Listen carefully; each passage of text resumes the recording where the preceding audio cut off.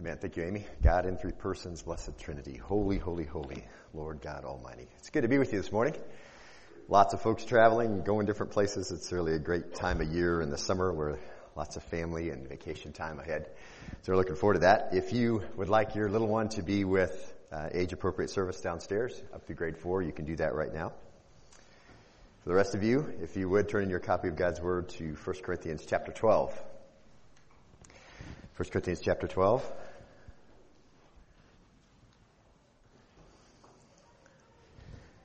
If you've missed being in the Word this week, you're starving this morning, and I hope that you won't repeat that, like when you come to a great meal after you missed a few, you realize what you missed. So this week, try to be in the Word. We've put out some more Bible reading calendars, the trifolds. We were cleared out last week and the week before, so if you are looking to read through the Bible verse by verse all the way through this year, and then just begin again this next year, is where you will have the blessing of knowing what God's Word says, begin to become familiar with the contents and the context of the Word, and then apply that to your life. That richness there will be yours as you read through day by day. So pick up one of those calendars, start today.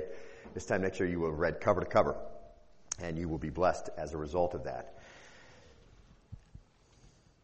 If you are new with us today, we have turned our attention to Paul's instructions to the church on spiritual gifts. Picking up today in verse 21 of chapter 12. The section of Paul's apostles' teaching on the spiritual gifts is really dealing with the unity of the Spirit. We've broken down the passage into a number of different headings as Paul has seemed to turn his attention to those things. We've allowed his outline to become our outline. Paul starts the section which begins in verse 12 by saying this. He says, "For even as the body is one and yet has many members, and all the members of the body, though they are many, are one body, so also is Christ." We saw that Paul's point here is that it takes many different parts to make up a human body. And so he's making this illustration. And as you read through, the entire time you're reading through, as he talks about the body, realize he's talking about the body of Christ, but calling to your memory how your own physical body works. So by illustration then, inevitably, the parts or members of the body are going to have to differ from one another. And this is the real issue that Paul's really kind of beginning to bring his focus on, kind of like a magnifying glass. You can see the whole thing. Then he begins to bring that focus in on some things he wants to address, and that's what's going to happen. So we're going to move that direction. But what had happened, and you'll see this, and we've talked about it a little bit already, the Corinthian church had placed a lot of emphasis on just a few spiritual gifts. And as he gets to chapter 13 and chapter 14, he's going to bring them really into focus and point out the problems with what they're doing.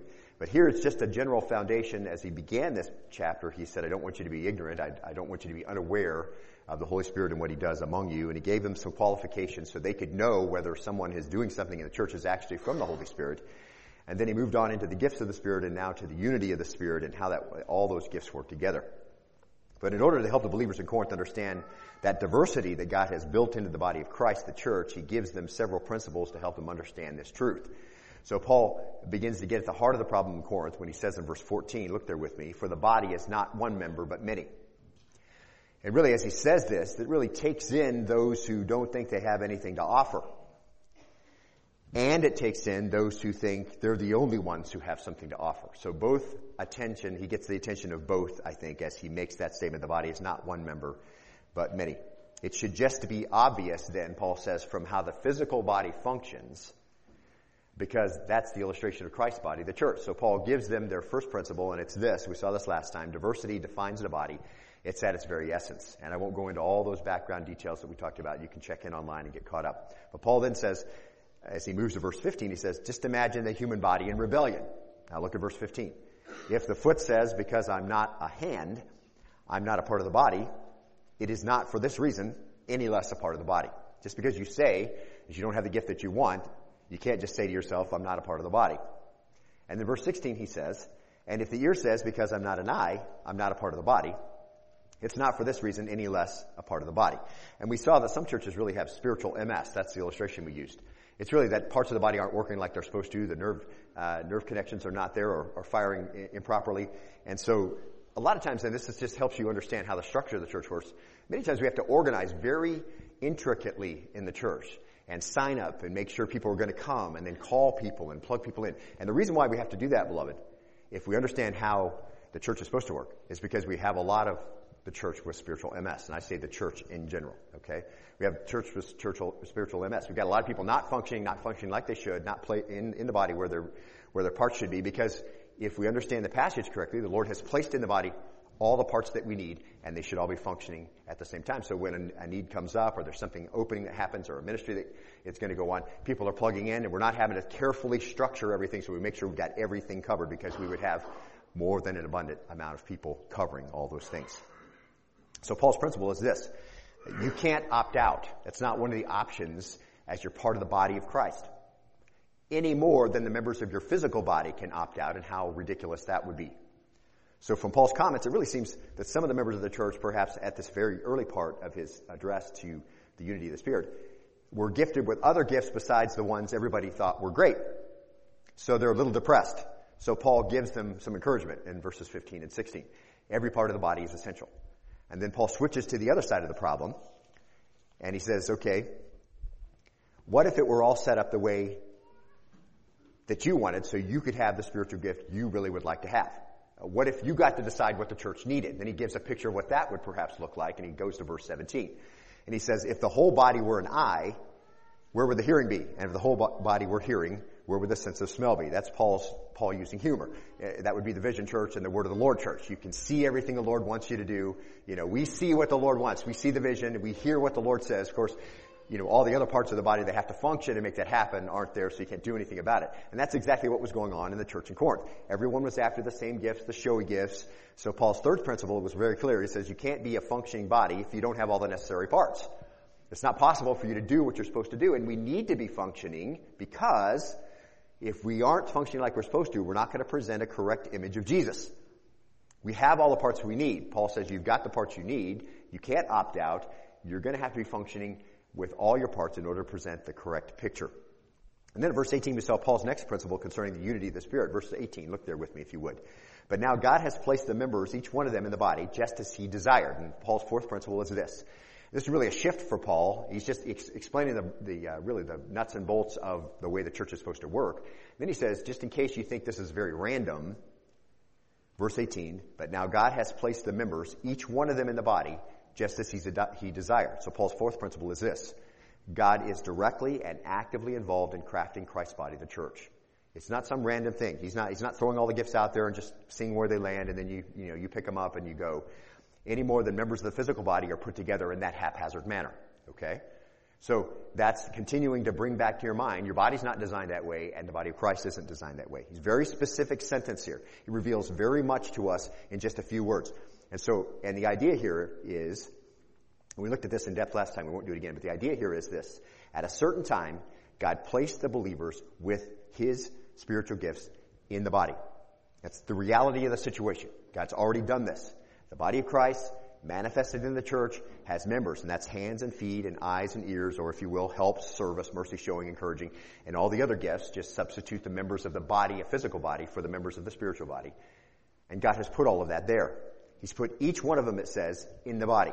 So he has all the information. He knows all the options. He knows all the personalities. He knows what the current needs are. He knows what the future needs are. So then every single member, thus every single combination of gifts represented in the members, and we've looked at that at length. No one's excluded. No gift, no matter how you may think it's small or insignificant, it might appear. No steward of that gift is overlooked. See, he knows all this, and he has acted on that knowledge with wisdom, and he did all that, it says, just as he desired. And that, again, is a wonderful expressive Greek verb, aorist active indicative. In other words, in his oversight, creativity, and his foresight, he's taken delight in being directly involved in the present reality of the church body. That delight and that oversight extends to every member of the body. He's made them all just as he wanted them to be, and he put them just where he wanted them to put them. Catch this, for his own purposes. That's the idea there, just as he desired. Ethelesin, just a very comforting word. It shows that, and as you think about it, maybe if you're not involved, you're not plugged in somewhere on a regular basis, I think, the Holy Spirit is going to carry Paul along to say this a couple of more times. So it isn't just a passing thought for Paul. It's a key thing for Paul. It's a foundational element that folks in the church need to realize. The sentence really clears up a few things concerning spiritual gifts. Number one, God has put together a group of people who were one, and yet every single one is unique. And number two, spiritual gifts and placement are a finished act. God's already done this, see. And individual believers, and this is very important, aren't waiting for some second work of the Spirit to make them effective. He's already placed them there. He's empowered their gifts. They're ready to go. And number 3, there's no indication that a believer is choosing their own gift. They're not waiting around for the gift of tongues or the gift of prophecy or whatever to bless the church or whatever. God has already placed them. He's determined them in his own mind for his own purposes, his own desires, just as he saw fit. So you're not waiting for your own gift. God's already determined what it is in the portion that he's going to give it to you in relation to the faith that he's given. So once again, we're taking in a big swath of Scripture that we looked at as we compared Scripture with Scripture. So some takeaways here then, if you understand this, are, number 1, be about serving and ministering in the body because you're a living part of it. If you understand that by itself, that will create a desire in you, if you're truly born again, to be plugged in. You are a part of a living body. Be faithful, number 2, at whatever level it is, because it's all important, or if you want to use, key words from the books that you get on the bookshelf today, it's all strategic, it's all stewardship, it's all those things, okay? Every part is important, just like all parts of your body. And Paul's going to get really specific here in just a few verses and tell just how important some parts are. And number 3, just kind of a takeaway, if God has placed you here specifically as he wanted you, then you have accountability then to use that. You are, if you will, you have a stewardship. As we said before, you're a minister. That's your identity. You're a living part of the body. It isn't for spectators. And I'll say this again over and over. Okay? A believer who doesn't have a ministry, that's a contradiction in who you've been made to be. You're denying God the right to use you in the way he's gifted you and prepared you to be used. Whatever excuse may have popped up into your mind right then, but I'm whatever. I'm too busy, or I'm involved somewhere else, or I'm whatever. Okay? Whatever that is, you need to understand that runs in contradiction to what we just understood about how the church is set up. Okay? Now, you have a stewardship. You're a debtor, really, to the body. And so am I. You have a gift. You're to use it for the common good. So instead of coming up with reasons why you can't serve or won't serve, just rest here. And I think this is Paul's point as he talks about God's sovereignty here. Just rest in the reality of God's active involvement in your life. You can see that Paul wants the church to be content with what God has given them. You can see certainly that he wants them to get in their mind this sense of divine input that actively and joyously made them, and you, and put you where you are. I think you can sum it up. I think everything we've read from verse 1 really up through this verse 18, you kind of sum it up this way. God's skillfully accomplished individuality, where he's placed different gifts for different ministries, for different outcomes, given to every part of the body so it can function in a healthy manner. God has done that. And I think that's a great takeaway to understand as you figure out where you need to be plugged in. That's the reality of the church body. Now, after making his first 4 points, Paul really reiterates the foolishness of trying to organize the body of Christ as an individual sees it to be. So verse 19 says this: if they were all one member, where would the body be? And of course, that's just obvious. It'd be weird. Okay? It'd just be this pulsating eye or this floppy ear or a hand there by itself like Cousin Ed or whatever, okay? And that's not Cousin Ed. It's whatever the hand is. I don't remember that. But anyway, that's God's plan. That's how it's supposed to work correctly. The way the church works best is when everyone's in an area of ministry that they've been given, whatever the gift. Just begin to minister. And I told you this as we closed last time. I don't know what your gifts are necessarily. Some of you I do. I've seen you use them, and it seems to be obvious. But here's the thing. By now, you should know that how the Spirit of God works, because we've been through this very carefully. And you should know that you've been baptized into Christ's body at salvation. You're not waiting for anything else. You should know that you've been fully equipped. And beloved, those things are enough for you to get started on. So you can begin to define your ministry and be useful to God. As you begin to plug in and you work over time, the Lord will make clear to you where those strengths are, where he has gifted you so that you can do things that you would not be able to do in your physical body. I'm not talking about a talent to play the guitar, a talent to sing. I'm not talking about talents. What I'm talking about is a spiritual gift and empowerment from the Holy Spirit given to you at salvation, where you can plug into the church and do something you would normally be able to do and see fruit come from that gift. Okay? That's the issue. So plug into a ministry, develop a ministry, work at it faithfully, and work at it sacrificially, and you will see God being able to bless, and really you'll be right in the middle of his will for you. Okay? Now, let's look at verse 21. We'll read through verse 27, and that'll allow us to work through the end of this section, Lord willing. Look, verse 21. And the eye cannot say to the hand, I have no need of you. Or again, the head to the feet, I have no need of you. Verse 22. On the contrary, it is much truer that the members of the body which seem to be weaker are necessary. Verse 23. And those members of the body which we deem less honorable, on these we bestow much we bestow more abundant honor, and our less presentable members become much more presentable.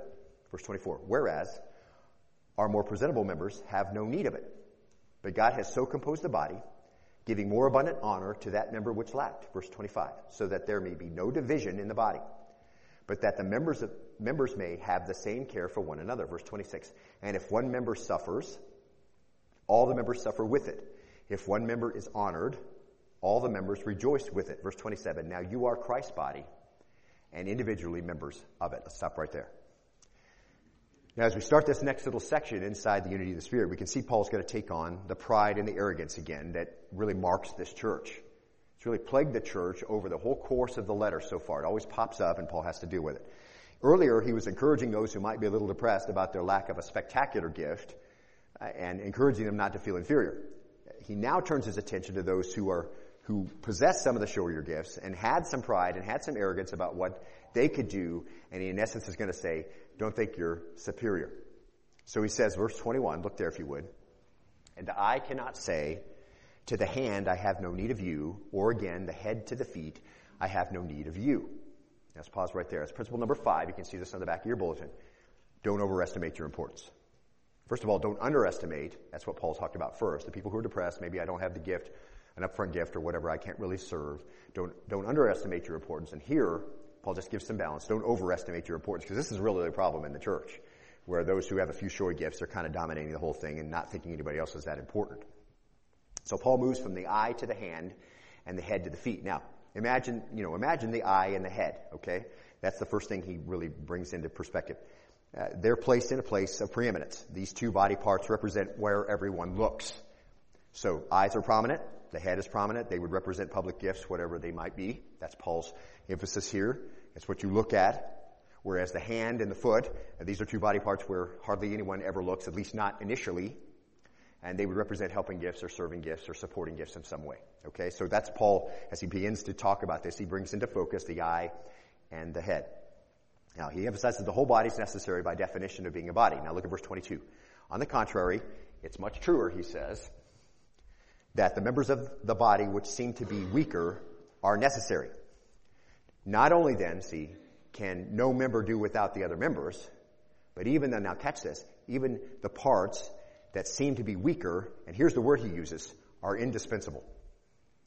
The word really emphasizes what appears to be, to some inside the Corinthian church, the apparent unimportance of these members. But here's the thing. Paul doesn't speak of them, these support gifts. He doesn't speak of them as an addition or a welcome addition. He doesn't say, and we're also welcoming these support gifts. But, the prominent gifts are the most important. He doesn't say it that way. Okay? So principle number 6, here it is. The parts that don't seem too important are indispensable. The body cannot do without them. That's what he says. All right? He uses the word weaker. That's a Greek adjective. Paul's probably talking about anesthera is the word, but he's probably talking about internal organs. So if you're still using the body, the physical body as an illustration, he's probably talking about internal organs, things that are weaker, things in us that need protection in order to function. Not the bicep, but the hypothalamus, or not the eyes, but the pancreas, something like that. So something that needs protection, something that has to be covered, something that may seem feeble or less necessary. They aren't on the outside. Maybe their function's a mystery, but Paul says they just seem to be more feeble. But that's a misperception. In fact, he says they're necessary. Anankia. That's another adjective. They cannot, here it is. Okay? This is the sense of it. They cannot be done without. Absolutely required. Paul has already said, now you remember this. Paul has already said that all the parts of the body are necessary, and that God has placed each one in the body just as he's proposed. So he doesn't have to say that again. But I think it's interesting here, and catch this is just what I'm noticing as I go through the passage. He doesn't use the same words about the showy parts that he used about the weaker parts, or the parts that aren't seen. Okay? He doesn't use the same words. In other words, and this is how I think I perceive Paul's implying here, or at least I'm inferring from Paul's passage. You can live without a hand or a foot or both. You can live without an eye or both eyes. You can live without your ears. It's difficult, but you can do it. Okay? But it's really tough to live without your kidneys or your bladder or your pancreas. And I think that's Paul's point. They're more essential. The upfront gifts are great. The eye and the head, as people look at them, they seem to be prominent. They seem to be the most important thing. Paul says not so. You can live without some of those because he doesn't use the same wording. He doesn't say those are imperative for you to have an eye or a head or a face or whatever, that everybody looks at. And I think you understand that. He goes a step further and he addresses their pride, and he says in verses 23 and 24, look there if you would with me. And those members of the body which we deem less honorable, on these we bestow more abundant honor, and our less presentable members become much more presentable, whereas our more presentable members have no need of it. Now let's break that down, because again, that just kind of emphasizes the importance of every part of the body. Paul says this. This is the point. You even know how to take care of the parts of your body that don't look so good. That's the less honorable parts, okay? Now, maybe you know how to dress it, okay? You know how to de-emphasize it, if you will. If you're in your 50s like me, loose clothing, all right? Not the tight shirts or whatever. You know how it is, okay? And ladies, you know what to do to de-emphasize the parts of your body you don't want anybody to notice, okay? And that's the whole point. Paul says, listen, you know how to dress it correctly to make it look good, okay? Whether you think it looks good or not, you know how to dress it correctly. You know how to de-emphasize, the parts that don't seem so comely. You make it look better, you hide it, whatever, to make yourself look better, more put together. It's part of his continued correction to the church. Not only do you deem indispensable parts unneeded, he says, you think they're unneeded, you don't think they're that big a deal. You take less presentable parts, that's parts of the body you wouldn't want to show anybody else, your own parts, okay? And in the church, you expose them as if to belittle them. You make them look obviously immodest. He's like, can't you even connect the dots with your own wardrobe? He says, you have parts of your body that you don't want anybody necessarily, you want it to look good, all right? Not that you don't want anybody to see it, but you want it to look good. Even you compensate for the members of your body that are not supposed to be on the outside for everybody to see. So the parts of the body that everybody sees should be concerned with the parts of the body that need special care of attention. And he calls them less honorable parts. That's parts that you dress to make look better. And then he uses the word less presentable parts, and that would probably refer to private parts, okay? We normally would not want a plumber pant if you know plumber pants, you know what I mean? When the plumber comes over your house or whatever, or somebody's over there helping you. You don't want that, okay? You don't want that to be seen, all right? You want to use the flashy thing. I want to forget that I saw all of that, okay? It can be used to refer to something indecent, okay? Paul is speaking about clothing here. There are some parts of the body thought to be less honorable. These we clothe in fashion, seemly. Paul uses the word maybe in the authorized. Thus gives them special honor, and the verb translated treat is often used of clothing. So the idea there is you have some parts that you want to make look nice, and you have some parts that you don't want anybody to see at all, so you make sure they're covered up, okay? So Paul's speaking about clothing here. So in the same way, our less presentable parts we treat with special modesty, see. Connect this, Paul says.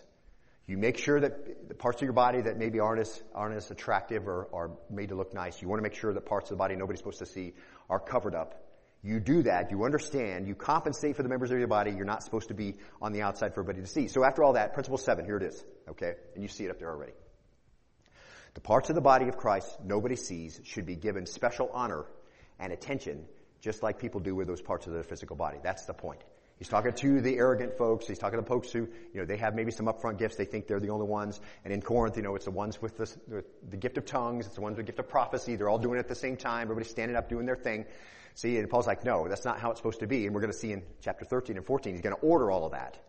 But here he's just making sure that we understand, listen, this is not how that's supposed to work, okay? There should be gratitude. There should be thankfulness. There should be respect, gracious attention. And Paul finishes up that thought with the obvious. Verse 24, look there with me if you would. Whereas, he says, our more presentable members have no need of it. Why? Because they're already receiving it. It's just part of the normal course of behavior. The upfront gifts, they already get recognition. Everybody sees the eyes. Everybody sees the hair. Everybody sees the face, okay? They're normally positively recognized. Now, look at the rest of verse 24.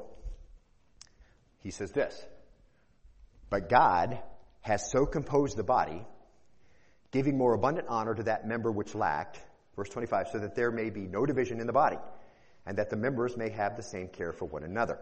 Now, this is the second time Paul's emphasized God's direct involvement in how the body's put together. Okay, so 2 times the sovereignty of God is directly involved. So it changes the whole calculus of everything. I'm not that great, and I don't have something that people can use, or I don't think it's that important what I do, or I'm not even sure what my gift is. Paul's encouraging, listen, it's all important, it's all imperative, it's indispensable. All the gifts are indispensable. And he doesn't use those words, of course, for the upfront gifts, but all the gifts are indispensable. But here God has direct involvement in the composition of the physical body. God knows how to do this, which is the example of Christ's body, the church.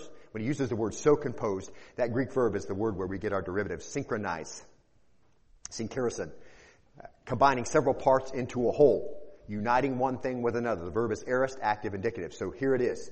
At a point in time, God did this, and it's the current, present reality of the body of Christ. God has already set this up. He's been involved directly in how the body is put together, physical body and spiritual body. And if you understand that your physical body, in your physical body, you're going to giving the proper honor to the parts you don't see. If you understand you have to do that, you have to take care of the inside of you, God designed you to know that you had to do that, okay? It can't be Burger King every day, okay? 2 meals a day or whatever. Double Whoppers or whatever. You can't do that. You're going to have to exercise, you're going to have to, this is all part of, God designed you to know that this is not going to work. Straight diet of sugar all the time, you're going to have some problems with your pancreas. It's just the way that works. God's designed you to know you have to take care of those parts that nobody sees. The ones that are covered, the ones that are weaker, but are indispensable to you. God designed that.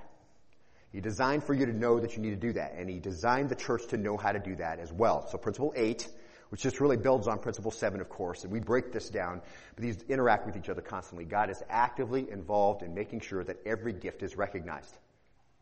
He understands how that's supposed to be. And just to remind you, you can say, well, how is God doing that?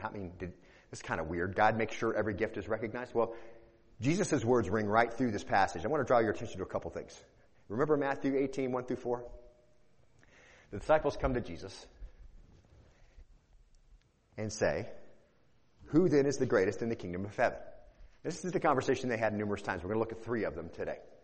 Who's greatest in the kingdom of heaven? And maybe you wonder that yourself, okay? Maybe you're like, okay, in the church, as we do our thing, who's greatest? All right, once we get all done and we're in heaven, who's going to be recognized? Maybe you think through that. Maybe you think that. Is the Lord going to recognize this little thing that I'm doing, in the background? I'm working in the nursery, or I'm taking care of the puggles, or whatever it is, okay? I'm cleaning the church. I'm mowing the grass. It's all important. Here's the thing. Who then's greatest in the kingdom of heaven? So I'm kind of glad the disciples ask it, but then Jesus gets to say it up front. Here he says, and he called a child to himself, and he set him before it. And he said, truly, I say to you, unless you are converted and become like children, you'll not enter the kingdom of heaven. Now, I'm not going to finish it just yet. You can read it behind me. Now, when you think about who's greatest in the kingdom of heaven, particularly as you think about the Lord's work, a child running around in the sanctuary from chair to chair to chair and knocking all the books out and all whatever, okay, is not the first thing that pops into your mind, right? You're probably thinking, I have to go through there and set all that back up again, or whatever. And if you work with children, you know how it is. You're in the nursery, and one child takes out one set of toys that we're playing with, and he goes and opens up the curtain, and he pulls out the other set of toys that's supposed to be sanitized for the next service. And you're thinking, okay, that's not the first thing in your mind that you're thinking about who's best in the kingdom of heaven, who's greatest, okay? So Jesus starts here, and he says this. He says, listen, I say to you, unless you're converted and become like children, you will not enter the kingdom. Verse 4, whoever then humbles himself as this child, he's the greatest in the kingdom of heaven. If you tell a child, hey, would you pick up every popsicle stick that's on the floor right now? Most of the time they'll do it, won't they? Sure. Hey, you'd really help Daddy if you got every communion cup that all of our folks forgot to take and put in the trash at the end of communion. When my boys are little, yeah, Dad, I'll take care of it. Just let Daddy wash your hands before you put them in your mouth or whatever, okay? Don't drink anything that's left over in any of the cups. You got to give them some, when they're little. But they just do it, don't they? They'll just do it for you. Hey, you want to help Daddy mow the grass? All right, you can come out, you can pick up the stuff that, make up, everything's up off the ground. My little ones, when we mow grass in our yard, can you go and get all the sticks? Pick up all the sticks. Now they're like, oh, pick up the sticks. Come on, Dad, I don't want to do that. But when they're little, yeah, I'll pick up the sticks. So, here's the thing. You don't even get into the kingdom unless you come humbly as a child. And just as a footnote, that's some of the problem with modern gospel presentations, isn't it? Because they don't even start there, do they? Come and get, right? Come and receive. You can have peace. You can have joy. You can have a Father who never goes away. You can have, somebody who supplies for all your needs. Come and get. That's perfect for our consumer society. But that isn't what Jesus said, is it? Come and be like a child and humble yourself. And I'm telling you, if you present the gospel that way and people come that way, they're at the correct starting point, aren't they? That's just a side note, and that's a whole message on its own. But if you come that way, then what makes you great in the eternal kingdom? The very thing that will get you overlooked in the present one. Being humble. Just doing the things that need to be done. Who's greatest in the kingdom of heaven? You want to know who's greatest? When you get to heaven and the Lord's kind of handing out the rewards, guess who they'll be? They'll be everybody who humbled himself and just did what was needed. All right? The very thing that gets you overlooked in this present one. Now, here's another example. Mark 9, 34 and 35.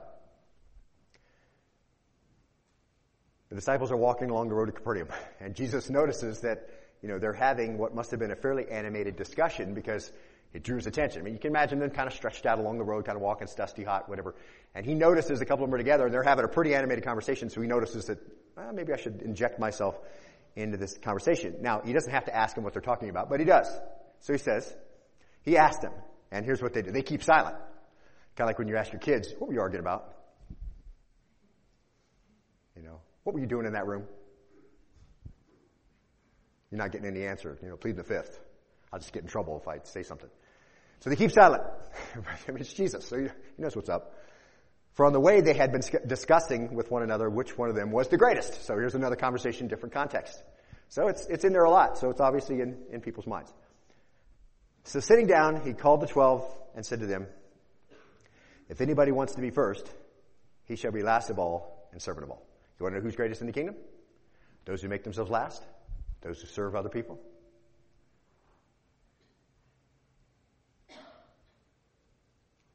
If you want to be first in the eternal kingdom, what do you have to do in this one?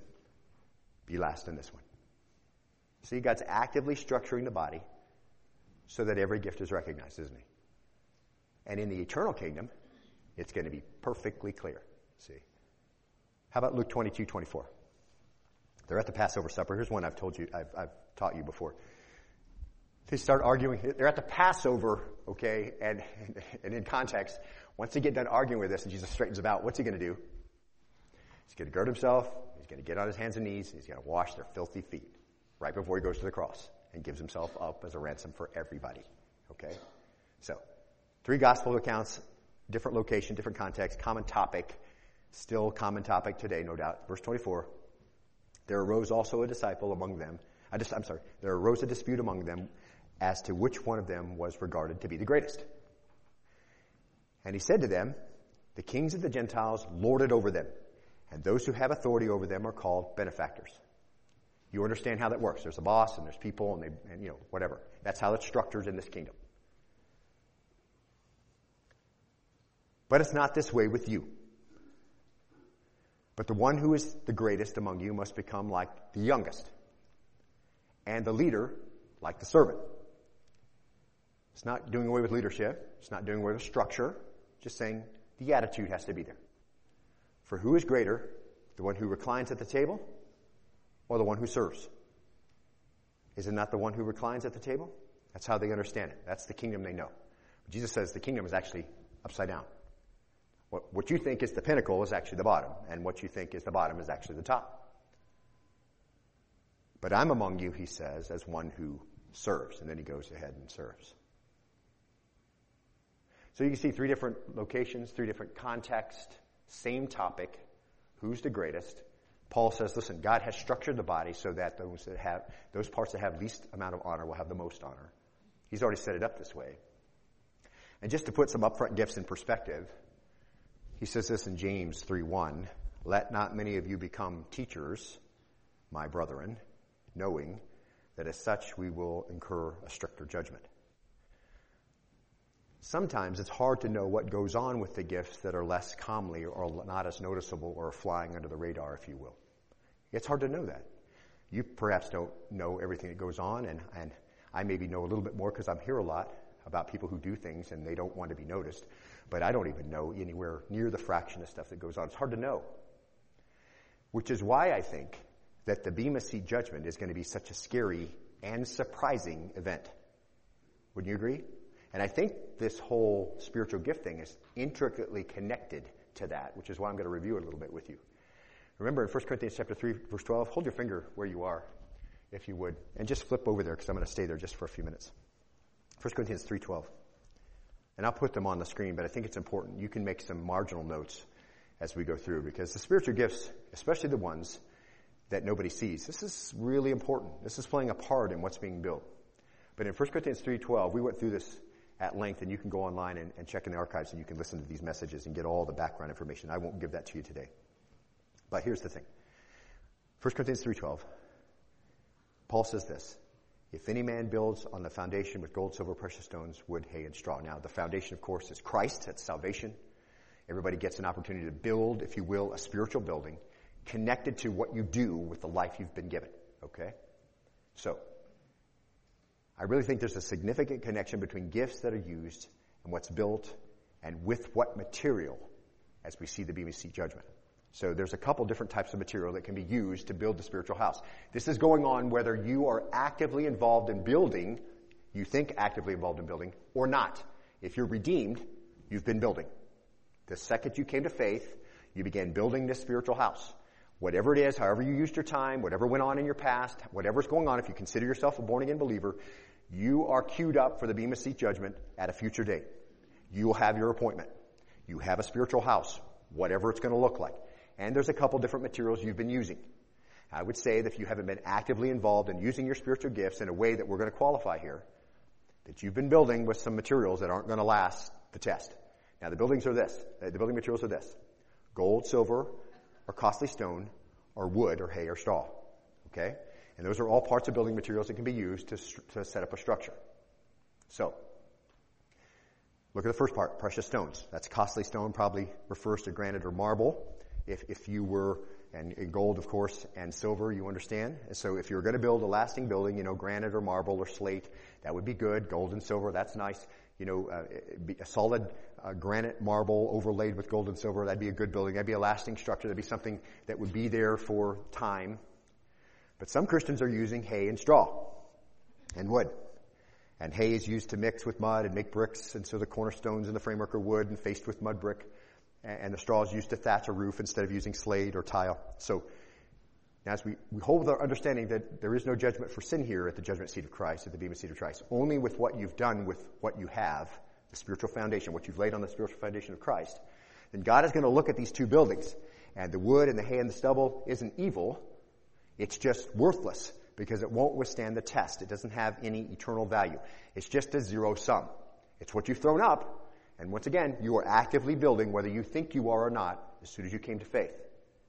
The builder is a believer. The foundation is the same. It's Christ. It's salvation. But it really isn't fitting to put a mud hut on the foundation of Christ when you could have built with gold, silver, granite, marble, slate, and tile, right? And so that's just kind of obvious. The question, of course, is, as it relates to using your gifts, what constitutes gold and silver and granite and marble, and what constitutes wood, hay, and straw? Because that's really the question we want to know, right? And how are those different kinds of materials incorporated into the building? And I think, as we've said before, in general, as all of us get there, there'll be sections of it that are granite that we thought were wood, hay, and stubble, and there'll be sections of it that are wood, hay, and stubble, or straw, that we thought were gold and silver and granite. Okay? I think it's just a mixture. Maybe part of it's granite, and you got a little side wing on here, and that was just all wood, hay, and stubble, and you think the whole thing's good. And I think it's going to be surprising and scary. It should be. I mean, that's the reason why it's put here.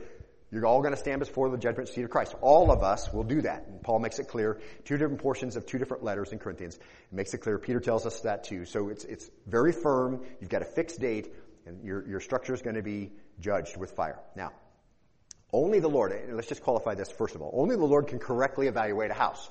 I can't evaluate your house, and you can't correctly evaluate my house, okay? But the clues that he gives us can give us a renewed sense of priority and really personal evaluation, whether or not we're using our gifts at all, or whether we're using them with different motives. There are really four areas of true evaluation. Now, these overlap everywhere, okay? So understand, I'm breaking them down for clarity, but they overlap all over the place. You'll see them used in substitution for one another. But 1 Corinthians 3:8, we see this, and it's this labor. The first way it's evaluated is the labor. And Paul says in 1 Corinthians 3:8, that's the first area of evaluation where a Christian's life is producing building material, in the labor that you do. Now, he who plants and he who waters are one, but each will receive his own reward according to his own what? So if you plant the seed of the gospel, that's what we're talking about here. You plant the seed of the gospel, or you're watering seed that's already been planted. Okay, that labor is evaluated. So That's the labor of planting the seeds. That's the watering the planting that has been done in discipleship perhaps, or in watering so that it comes up and then watering so that it grows. Whatever way along the path that you're doing that, okay? Mature disciples are reproducing disciples, so obviously you need to be planting seed. If you're a disciple, a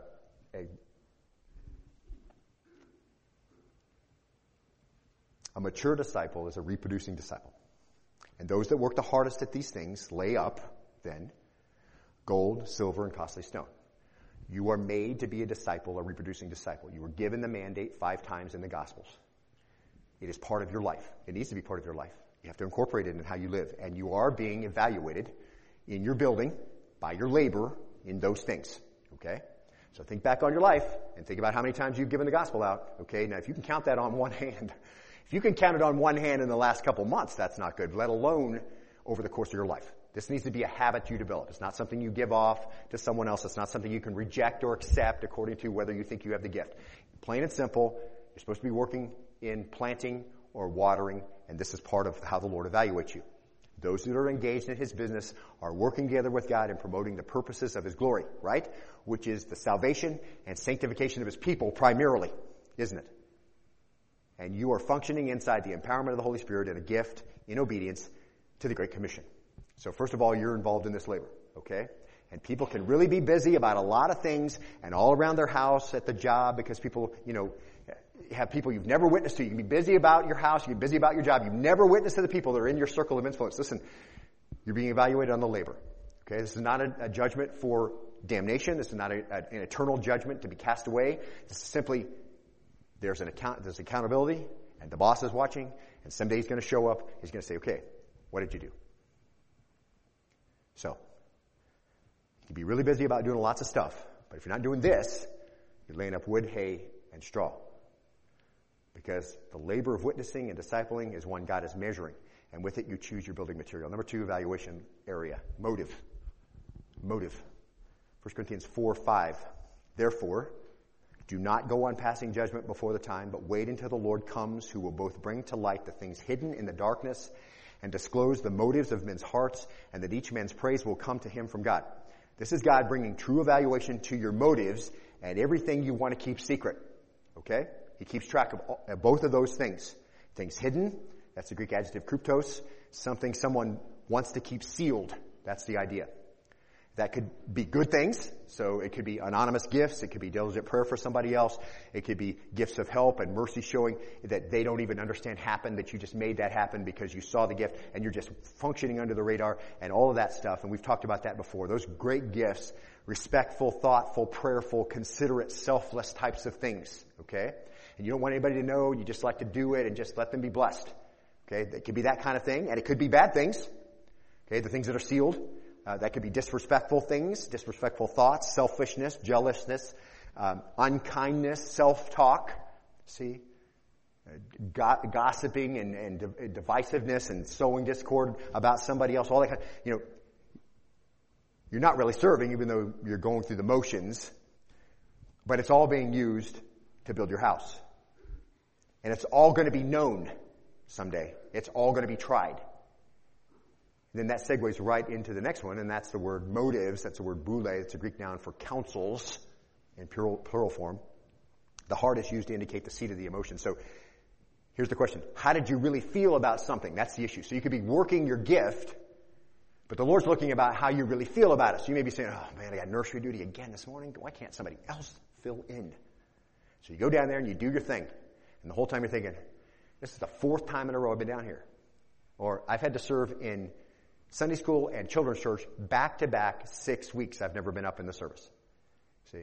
And I get that. I get the tiredness that comes. I get you're worn out. I get, you get tapped a lot. You're just like, man, can't somebody else do it? I get that. But here's the thing. Okay? The Lord's really clear. He says, like, I'm judging your motive. Okay? When you use your gifts totally and supremely for the glory of God, what's that? That's gold, right? When you just do it and you just freely give. Because you freely receive, freely give. So when you do that, that's gold. Okay? That's a motive. God knows what you secretly think about it. He knows what you say to yourself about it. You may do a deed that looks gold, but your motive was stubble, or your secret thoughts about it are hay. Then that's what you build with. See? If you have an unforgiveness in your heart against someone, or you're doing it so that someone will notice and think you're spiritual, and if you're quenching the Spirit, all that, that's wood, hay, and stubble. That won't last. It looks like you're doing the thing, but God's looking at the motive. All right? We'll just move along. Conduct, that's the third way. 2 Corinthians 5:10, for we must all appear before the judgment seat of Christ so that each one may be recompensed for his deeds in the body according to what he has done, whether good or bad. Now, just another place in a second letter where Paul makes it clear there's a Bema Seat judgment, and there's going to be some ways that what you did is qualified. And one of them is your conduct. Things we've done physically, the way we live our life. See, these are all interconnected. Paul's just using two different letters to explain it, but I think it's important because he uses different words. But this is the things we've done physically, a lot like labor that we saw in 1 Corinthians. The way we live our life, the day-to-day conduct of our life, is wood, hay, or straw, or gold, silver, and costly stone. It's either good or it's bad. And the Lord is the one who can make that judgment. It's not your own evaluation of whether it was good or bad. Sometimes we're not very good at evaluating it. But these words in context really are adjectives describing the work of a believer. Agathos, things that are excellent. Pholos, those are worthless things. Those are things of no account. Every time you miss an opportunity that you could have filled, that's pholos. Every time you do something else when you could have served one another, that's pholos, okay? Every time you plug in and you use your time and you use your actions for the kingdom and you see a need and you fill it, agathos. Those are good things. That's good labor, see? You're being judged on your conduct. You're going to be judged on what is good and what's worthless, and what is worthless is burned up, and there's no reward for that, see? Fourthly, ministry. Once again, very closely connected, but just different words that are used. 1 Peter 4:10. And ministry is a way that we lay up building material, of course, as we function with our spiritual gifts. All these overlap each other. We're just using the words that Scripture uses so we can have just a general understanding of how this works. Okay, but 1 Peter 4:10 says this, and each one has received a special gift.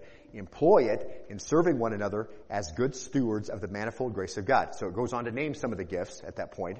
And then it says, whoever speaks, verse 11, is to do so as one who is speaking the utterances of God. Whoever serves is to do so as one who is serving by the strength which God provides, so that in all things God may be glorified through Jesus Christ, to whom belong glory and dominion forever and ever. Amen.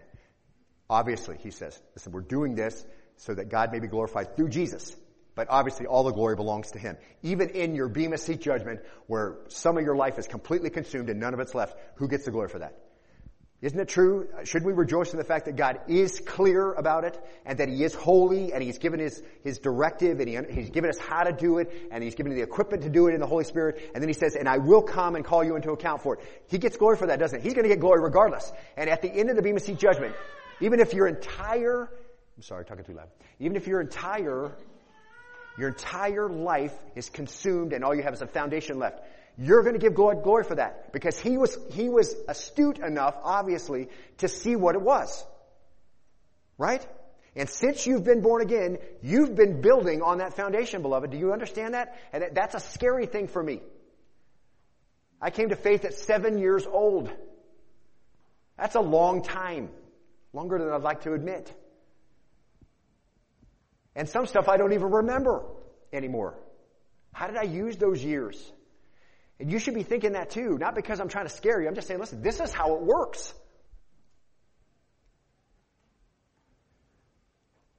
And it just clears up if there was any uncertainty.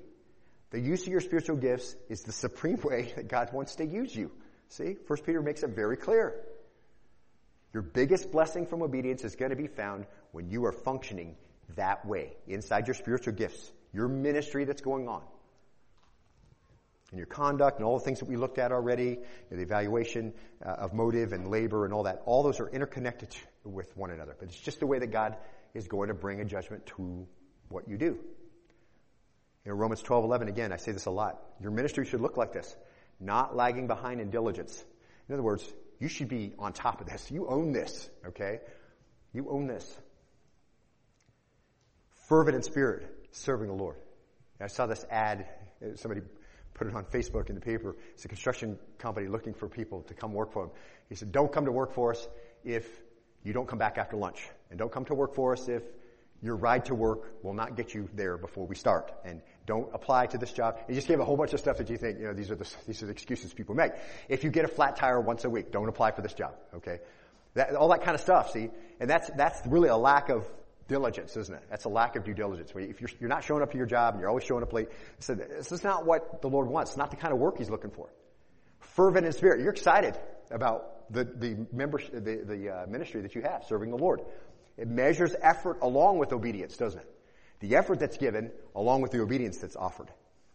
1 Peter 2:19 measures our ministry in the midst of difficult times. It says, each man's work will become evident, for the day will show it, because it's to be revealed with fire, and the fire itself will test the quality of each man's work. There's coming a day when everybody's work is going to be tested. Wood, hay, and straw are going to burn. Gold, silver, marble, granite are not going to burn. Every believer's work is going to be tested so they can see what's left. Why? If any man's work which he has built on remains, he'll receive a reward. You may have a lot of your house left. You may have only a little piece of precious stone and a little hunk of gold left on the foundation when the fire is done. And God will say, here's your reward. And it may not sound like that important right now, but in the eternal state, it will be the thing. Because that part of your reward is what you get to glorify God with forever through Jesus. That follows you. Difficult times we've talked about before, as you endure those faithfully, you realize you're going to be able, we see from Scripture several times very clearly, as you deal with difficult times, you deal with health issues, whatever, and you do that in a way that glorifies God, you get to bear that for His glory forever. You'll get to glorify God in a way you never would have been able to before as He takes you through difficult times. So God is very clear, very consistent about how this works, okay? He's not capricious. He's not, kind of random in how that, okay, you did all right. You did the best you could, whatever. God knows whether you did it correctly, even if you don't. And certainly others will not have a clear view of it either. And God will evaluate it, and you'll be rewarded. And we looked at the way God will reward by bringing a look at crowns in the New Testament. We won't look at that today because there's a lot of stuff there, and you can catch up with that online. And if you didn't build well, then you're going to suffer loss, but not the loss of salvation, see.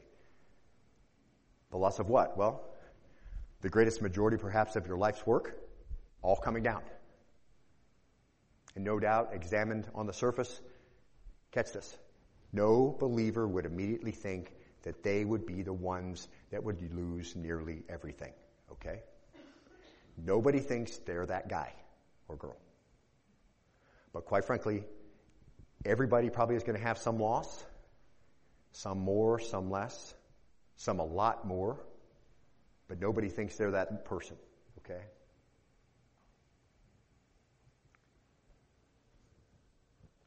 You're His. You're building His building. It's intricately connected to the way He has placed you in His church, beloved. This is all together, okay? So make sure, it's going to be very hard for you, just as a side note, it's going to be very hard for you to do the one another's in the New Testament if you're not with one another, okay? So don't tell me, I can worship God out, when I'm doing this or that, and I don't have to come to church to be, you're right, you're a Christian. Not doubting that you know Christ as Savior. I'm just doubting that you understand what the Word says about you being together with other believers. Because your life is wrapped up with each other. You're part of a physical body. And you can no more say, I'm disconnected to that, than your hand could just say, I'm not going to follow anymore. Okay? That's disease. That's not health.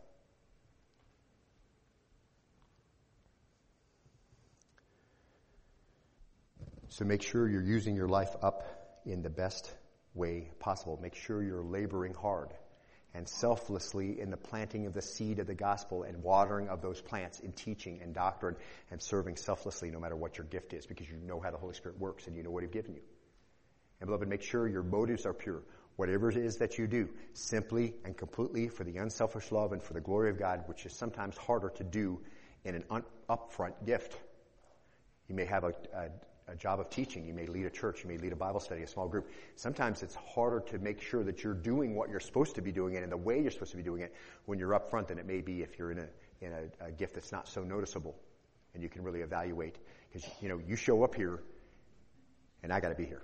Okay? So as I study throughout the week, and today I'm teaching morning and night, as I study throughout the week, that's my motivation. That at 5 minutes to 11, the sanctuary is going to be mostly full, and I'm going to have to walk up here at 11:30 and do it. Okay? So I can go up here and do it and not build anything of gold, silver, and precious stones and all that. Okay? But you wouldn't know that, see? any more than I would know as you do your gift, wherever it is, what your motives are. See? But sometimes it's harder in an upfront gift to really get that straight and make sure that that's like it should be. Okay? So make sure then your daily conduct is holy and righteous and obedient to the Lord, bringing flesh into submission. Make sure your life, your ministry, and your service is spiritually beneficial and faithful and long-suffering and patient when it gets hard. Use your gift in a manner that benefits the church as a stewardship. See?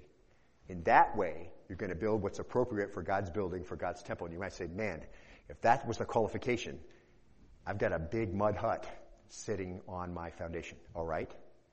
So, you know what's going to happen with that. Start building a wing on that's still going to be there. Okay? That's the great part about that, see? Is you've realized what's up. Because don't forget, that's who you are, see? You're part of the temple. You're part of the house. You're part of the body. It's you. You're baptized into Christ. You're connected to each other, see? That's your reality. And I really think that many of the beautiful dwellings that can withstand the test of fire that Jesus will subject them to will be made up of lots of people, here it is, lots of people with gifts that the Corinthian church would have regarded as not important. See? And so, verse 25, 1 Corinthians 12. So God has set up the body so that there may be no division, but that the members may have the same care for one another. God hates division. We've seen it over and over again. He hates disunity. It marked the church in Corinth. It can mark the modern church. And he has personally placed all the gifts in the body just as he desired for his own purposes. And he has personally designed the body of Christ to evaluate itself correctly, see, and provide the care and thankfulness and honor for every gift that they should be providing, and esteem each gift as he would. Each gift is important. Each gift will be rewarded for faithfulness. Some of them gifts that aren't seen or that need more protection, they're imperative. You can't even do without them, see. So Paul says, verse 26, and if one member suffers, all the members suffer with it. If one member is honored, all the members rejoice with it. Just obvious, right? Of course. But he has to tell them, you're a body, okay? If one part of the body is being put down, it affects how everyone is being affected. And you should know this. If a part of the body is being honored, all the members are honored, okay? I mean, it's how the physical body works, all right? It's not the shot put arm that's going to get the gold medal, okay? It's the body that's going to get the gold medal, all right? Because it's part of the body and everybody gets honored when the shot put arm throws the farthest, okay? Or you jump the farthest or the highest. It's the whole body, not your legs or your core, okay? It's all of that, see? And the hamstring pull doesn't just affect the leg. It's the whole body, okay? And he's just telling them, listen, you need to be aware of what's going on. You're putting people down. You're making them feel like they're not that valuable. That hurts the whole body, and you should be hurting. And when some parts of the body are being honored and these things are going well, then you should be happy. That's part of the body, see? It's the same way Paul just sums it up, see? Verse 27, he says, now you are Christ's body and individually members of it. He's addressing a local body of believers. So we can apply that to every local body, okay? You have what you need to be to have an accurate representation of Jesus. Paul says, this whole time I've been talking about Jesus' body, and you are, he says, that body. So start putting the principles to work. That's how unity works inside the Holy Spirit. All right, let's bow and be dismissed in prayer. Lord, we thank you today for our time in your word. We're so grateful for it. We just say this over and over. You've exalted your word. You tell us equal to your own name. And you have given us the ability to be perfected by it. Sanctify us in your truth because your word is truth.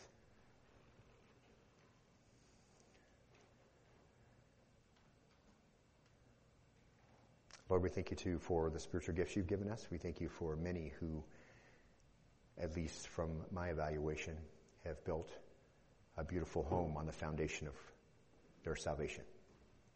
Thank you that we benefit from that because they serve unselfishly and with fervency of spirit, excited about what they do and owning it. And many who come and serve and they're under the radar, they are some of those parts of our body that we don't see and need protection and need to be honored and taken care of. And we pray that we'll do that better and I'll do that better.